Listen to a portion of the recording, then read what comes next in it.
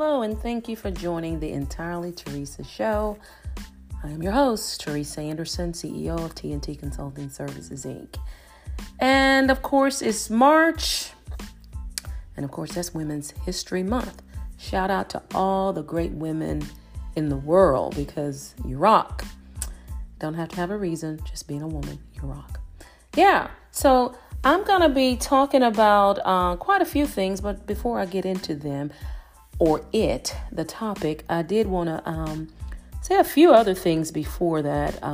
Again, welcome to the show, the Entirely Teresa Show. Again, my name's Teresa Anderson, and we talk about everything concerning business, to basics, to stock market, investments, how to start a business, just your day-to-day inside and out business basics, but also business strategies, planning, those types of things. So just to kind of give you an intro of who Entirely Teresa Show, what that is, who that is. Well, I'm Teresa. But anyway, thank you all for joining and listening in. And wanted to just kind of shout out to the market today. It's still choppy out there, so y'all be careful. It's a macro environment right now. Yeah, it's a macroeconomic environment. It's a lot of inflation going on. We've got gas prices they're going not in the right direction. Food prices, some are saying don't be surprised if food's this amount, but let's just pray, okay? we gotta trust this thing through because it's a lot going on. We got wars, we got rumors of more wars. I mean, so much going on. What can we do? Well, we can pray. And I wanted the quote of the day is going to come from Proverbs 31. And I think this is kind of setting the tone of what I want to talk about as it pertains to Women's History Month. Of course, it's Proverbs 31. What does that mean? And where is that found? Well, it's in the Bible. It's the Message version that I just want to talk about a few clips that I found that were very unique as it pertains to me, as it pertains to business and what I do and who I am, at least that side of me anyway. But it's Proverbs 31, and it talks about how she looks over a business deal, and it says a field, or whatever yours may be, whatever your endeavor is. She looks over a business deal and she buys it. Then with money that she's made from that business deal, she reinvests, and I'm kind of adding a little bit here and there just to kind of bring it on to where I'm going, and I'll start over again so you can kind of know where I'm going with this. But just wanted to break it down a little bit. This is Message version. I love the Message version of the Bible, sidebar that. But anyway, it says she looks over a business deal and buys it. Then with money, she plants more. She senses the work of her work. She senses the worth of her work. Okay. When she speaks, she has something worthwhile to say, and she always says it kindly.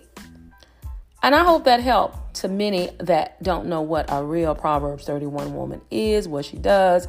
She don't sit around trying to wait on nothing to be laid in her lap. She goes after what she know that is worthy of hers, and she buys it, and she takes the other components of what she has and she reinvested in new opportunities, and she grows those opportunities in areas where she sees there's worth, and she knows her worth.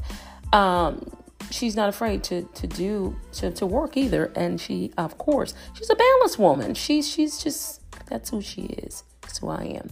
Proverbs 31. Yeah. So anyway, that's kind of just laying the groundwork here. I hope you're following me. Follow this story because it's my story. I thought I'd start me and talk about me and talk about me and talk about me. Yeah, I thought I'd start this whole Women's History Month episode with her story. Who can talk about me other than people that don't know me? But I can talk about me better than anybody. Yeah. So my story is so unique and so different because I think that people look at people And I'm going to talk about this, but I got a topic I want to talk about. I'm just going to highlight this because I think people, they look at people, but they really don't know them. So they size them up and say, that's her, or that's who she thinks she is, or who does she think she is? Well, don't wonder any longer. I know who I am, and I know whose I am. There you have it. So, yeah. But for me, my story is I saw a brand, and that brand is me. It's you. Whatever year you were born, established a brand, established my brand. You are your own. You are your own brand. Now own it. You got to own it. You got to own it and do what it's been put in this planet Earth to do. You got to see opportunity. I see opportunity on a daily. If I don't see something new every day, not that I chase after opportunity, typically I give it grace to find me and I move accordingly in that direction, typically.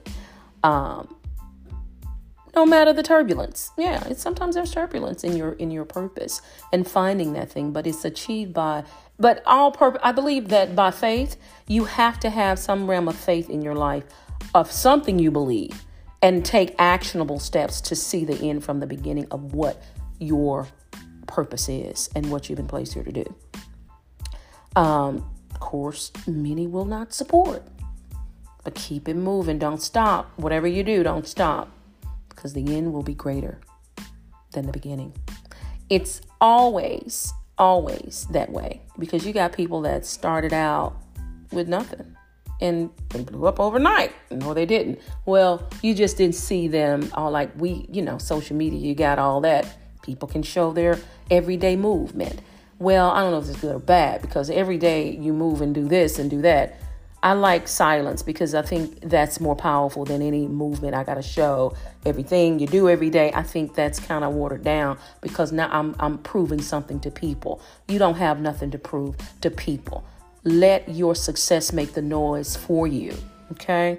But my ultimate goal is to really inspire women to win in business and life and to reach their potential, full potential on their purpose, to reach their full potential on purpose and in their purpose, if that's a better choice of words. Okay. So yeah, I just wanted to share my story. And of course, I will be sharing different stories that I want to highlight from others that I believe definitely are worth mentioning, not only just March, but every day. I believe there are women out there that we admire, but we may not be able to tell them that, or we know them even. But, hey, I'm not the type that would sit back and I want to say something that I think, wow, they've encouraged me and didn't know it. They may not have known me, but they pushed me in an area, or maybe I just saw them and I was like, wow. Ooh, wow. And, I think that's where I'm going with this episode, and the next ones this month will be about just sharing those highlights and areas. But the topic now, you want to talk about the topic? The topic I want to talk about and share is about aggressive women of color. Yeah.